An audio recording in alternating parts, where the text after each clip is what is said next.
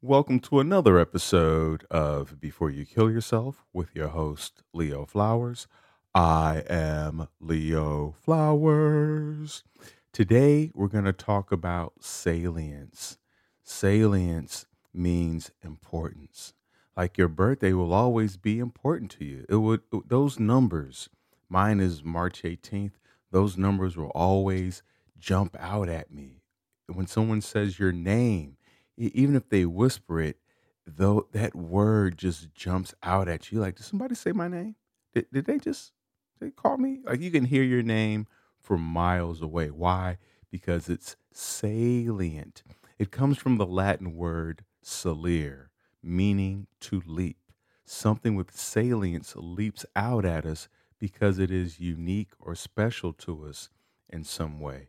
And now you're like, Leo, why are we talking about salience?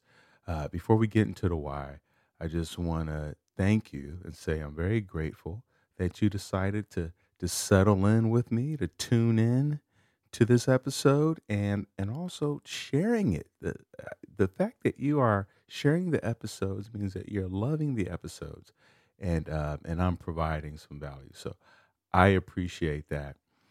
The reason why we're bringing up salience is we know that when we look at research discussing contributors to suicidal ideation, it can border on two things. One is a perceived lack of belongingness.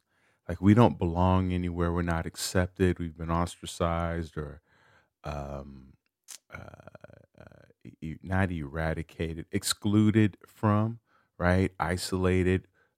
We just don't belong anywhere to our family, our friends, the neighborhood, community. We just don't seem to fit in. We don't even feel like we fit into our skin. We just don't feel like we belong.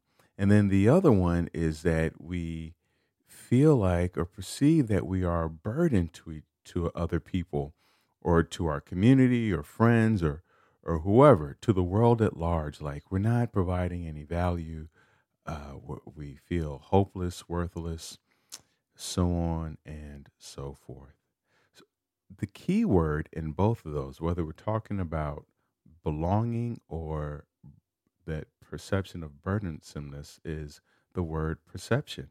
We perceive ourselves not to belong anywhere. We perceive ourselves to be a burden.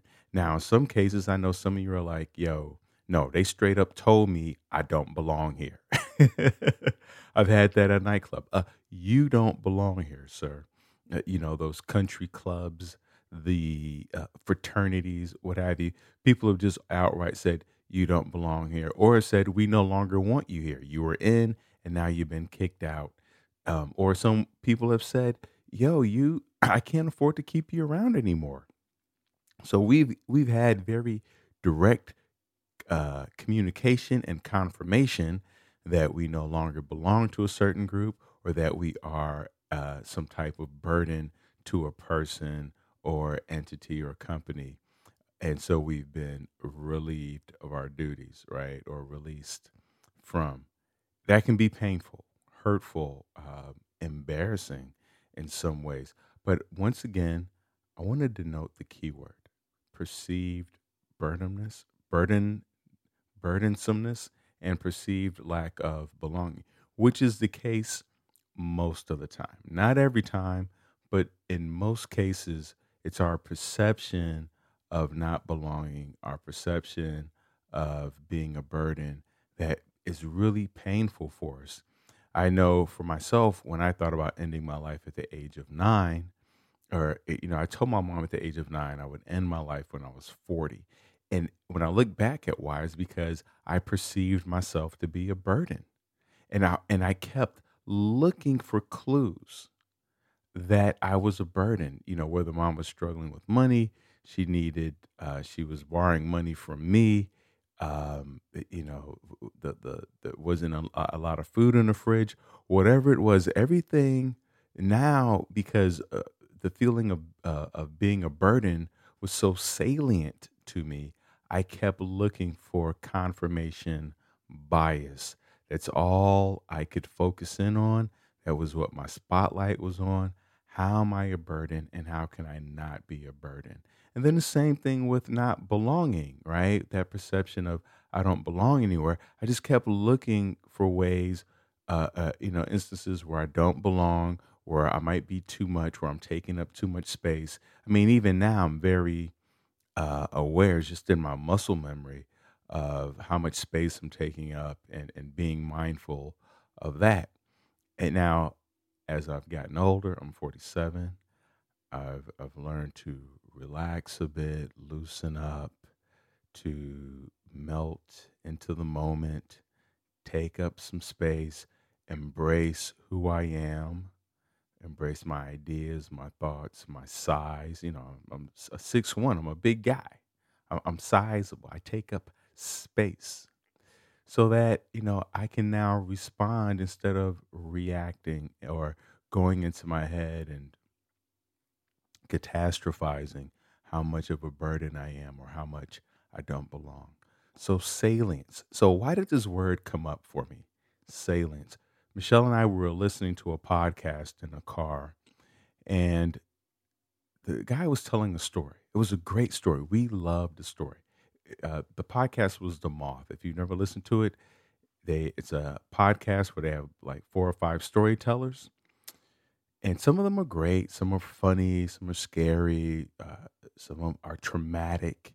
They just take you through the range of emotions. So the first one was exciting, and Michelle and I were like high fiving after. It was such a great story. And then the second one was so boring. Like halfway through, we both looked at each other like, "This is horrible." And Michelle asked me, she said, "Why does this story suck? Why is it so bad?" As I'm listening, I realize the guy kept using too many ands. Now, after I say this, you're going to notice how many times I use and. And the word and, A-N-D, it slows down a story. If we use too many, like if you go, I went to the store and I bought some milk and I bought some eggs and I bought some ice cream and I ran into a friend and we talked for a few minutes and then I went to the checkout and checked my groceries out and then I walked up to the car and like all these ands or some people say and then and also those are filler words. They slow down a story and they take up space of words that could be more descriptive.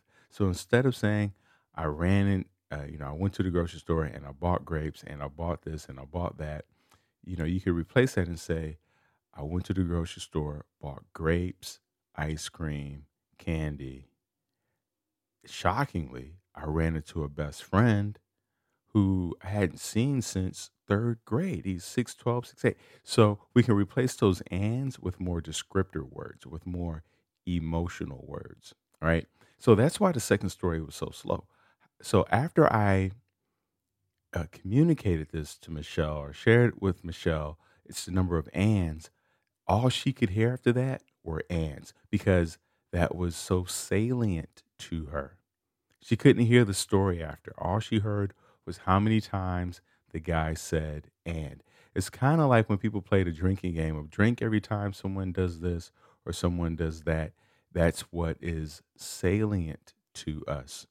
And so, going back to when we have that depressive mind or we're in that suicidal mind state, what's salient to us is the pain, the pressures of life, how we are a burden to people, how we don't belong, um, all those, and we just rack up all this swell of negativity, this tsunami of negativity until we're drowning in it and we can't tell which way is up.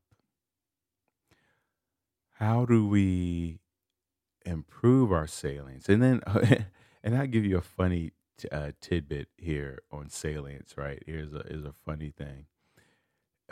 In Amsterdam, years ago, decades ago, actually, there was a janitor at the airport in Amsterdam cleaning up, noticing that guys have horrible aim in the restroom.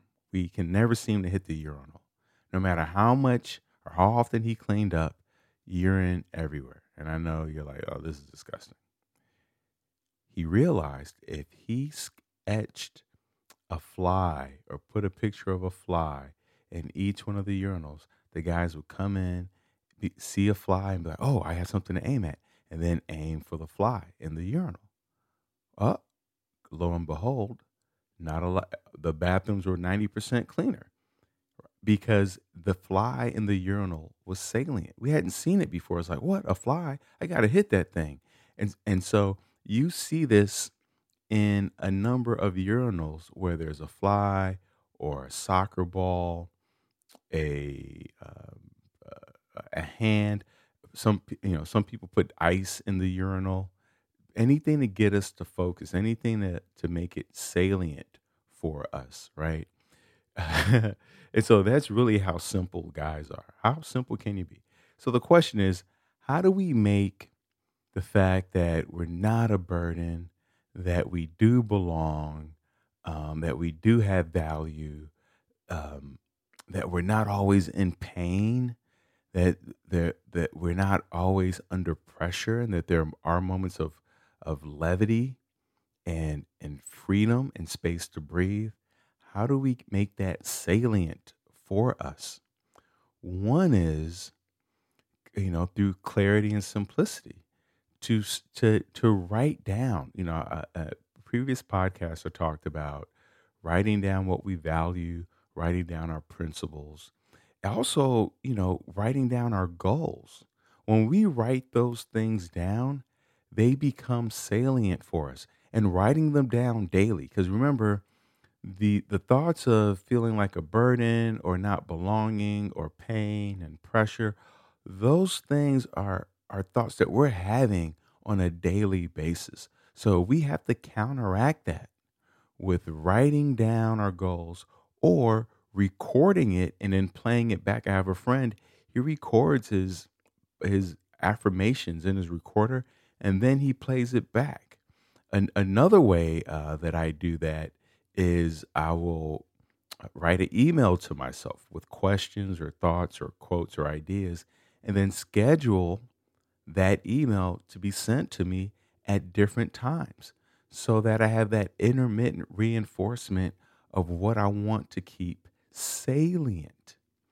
Through clarity and simplicity, we can articulate our ideas into straightforward concepts that keep it salient, right? If you're writing like long paragraphs of what we want to keep salient, then it's not going to work. So for instance, when I go for a walk in the morning, part of my brain only noticed the people who didn't wave or say good morning or say hi.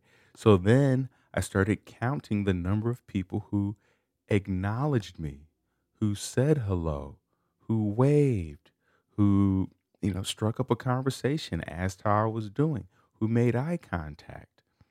That then became more salient versus the people who didn't wave, didn't say hi. And then I started to notice way more people wave or say hi than the people who don't. But I just only remember the people who don't say hi.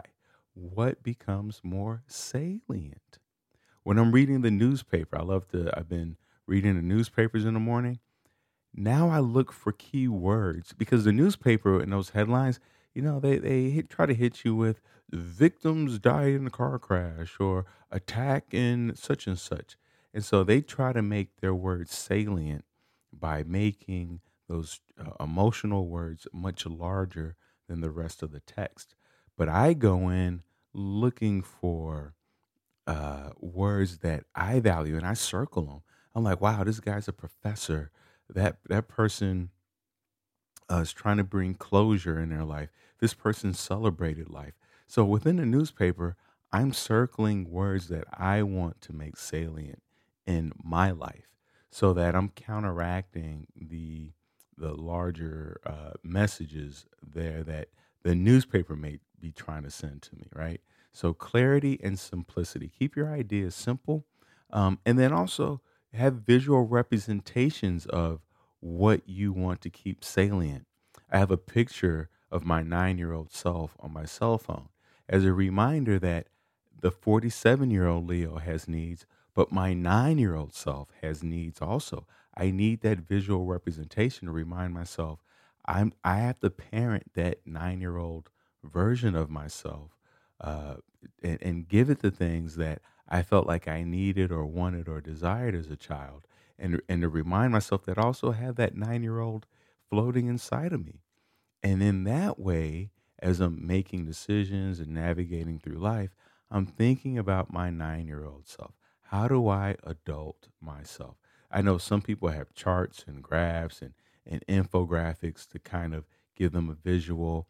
I have a friend who has a sketch pad where they sketch out their ideas and what they want to keep salient on a daily basis, whether that's drawing faces. I like to cut out quotes and images from newspapers and then put those in my journal. So then I have visual representation. That way, when I'm flipping through my journal, I'm not just reading a bunch of text, it's broken up with visual imagery. It's broken up with a different writing structure, right? Because, I write a certain way. And then when you have printed text in there, your eyes immediately becomes salient. The third way we can make things salient is through storytelling. When people are asking you how your day is, that's an opportunity for you to make salient what's valuable and important to you, what you want other people to reflect back to you. I want to go to Antarctica. That's my seventh continent. I haven't been there yet. So oftentimes I will tell people, oh, I'm reading about Antarctica. I was thinking about Antarctica. Any way I can throw Antarctica in there, I'm like a 9-year-old, right? Antarctica this, Antarctica that. And then people start sharing information with me about Antarctica to help me keep it salient. But what we put out there comes back to us. So if we want to, so that's why it's so important for us to know what our north is, what our compass is, so that as we share that with more people, they start sharing it with us. I have a friend who her mom died her dad died from Alzheimer's. And so she's worried now that she also will have Alzheimer's. And I know that she's constantly reading books and articles about how to prevent it or and how to take care of her brain. So when I see, because she's talked so much about it and shared so much about it on social media, when I see her article about it, I send it to her, right? So through storytelling, through the stories we're telling ourselves, the stories we're telling other people, that's how we keep things salient. That's how we keep what's important to us salient. So if you're coming home from work and you're sharing about how awful work is, that's fine. But get back to what is important to you, what's valuable to you. Include that in your story. Weave that in there, right? And which brings us to the fourth way to keep things salient: repetition, repetition, repetition. That's what songs do. They keep repeating the hook until all of a sudden you find yourself in the shower or in the car singing the hook. You didn't try to memorize it, but you've heard it so many times that your brain just naturally goes there. So that's the power of repeating affirmations to ourselves, where then when we're in pain, we feel pressure, we feel like we don't belong, we feel like we're a burden. Those are moments where our self affirmation can kick in and we can repeat whatever our mantras are. And then another thing, another way of keeping things salient and what's important to us salient is to read books that focus on that. Like I just bought a book about Antarctica and I read about people who travel and explore to keep that idea salient. I was at Barnes and Noble today. There was this guy who wrote a book on how to write, and I picked that book up because I love to tell stories. So, to improve my storytelling and to keep the importance of storytelling important to me, I read books about how to tell stories to keep it salient. And then the last way we want to keep ideas salient is through surprise, right? I talked earlier about sending intermittent emails to myself about what I want to keep salient, ideas. Sometimes what I'll do is I'll write down 10 of my goals and then I'll just send it to myself at some random time, like 3 months, 6 months, 9 months from now, to look at it so that I keep it salient. I keep it in my brain. If there are things in your life, there should be at least 1 to 3 things in your life that you want to keep salient. Find different ways of bringing that into conversations, having visual cues, whether you make signs and put them around your house, or little sticky notes and put them on a refrigerator. Draw it on your bath. Take a dry erase marker and write what you want to keep salient on your bathroom mirror. Send emails and text messages or links to people about what you want to keep salient. Put it on your Facebook wall, your Instagram, images, keep them in your phone.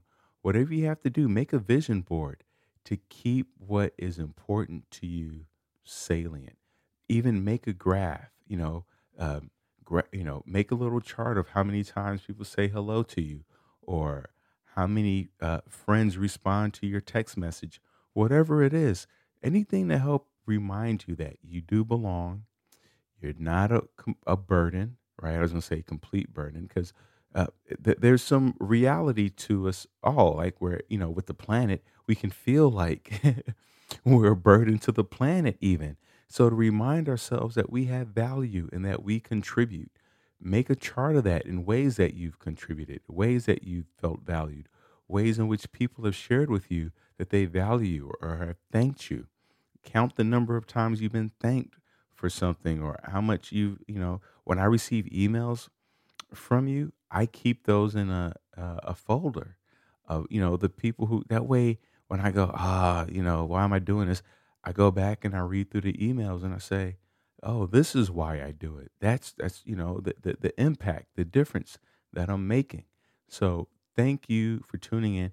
If this episode has had any value to you, any impact on you, if there's anything that stood out, left out, that had any salience for you, please take 7 seconds and share it with one other person. Remember, this podcast is not a substitute for you calling the 988 number or any of the 800 numbers listed in all of the show notes. You can chat, talk, text. You can go to thrivewithleo.com for one-on-one coaching with me. That's right. If you're struggling to manage your life physically, emotionally, socially, spiritually, mentally, financially, go to thrivewithleo.com. And maybe you're managing it all, but now you're lacking meaning in that. Go to thrivewithleo.com. We can help you manage, we can help you find meaning, and we can reduce that pain and pressure for anyone out there who is feeling like a burden, or like they don't belong. Go to thrivewithleo.com for one-on-one coaching with yours truly. Let's get to tomorrow together.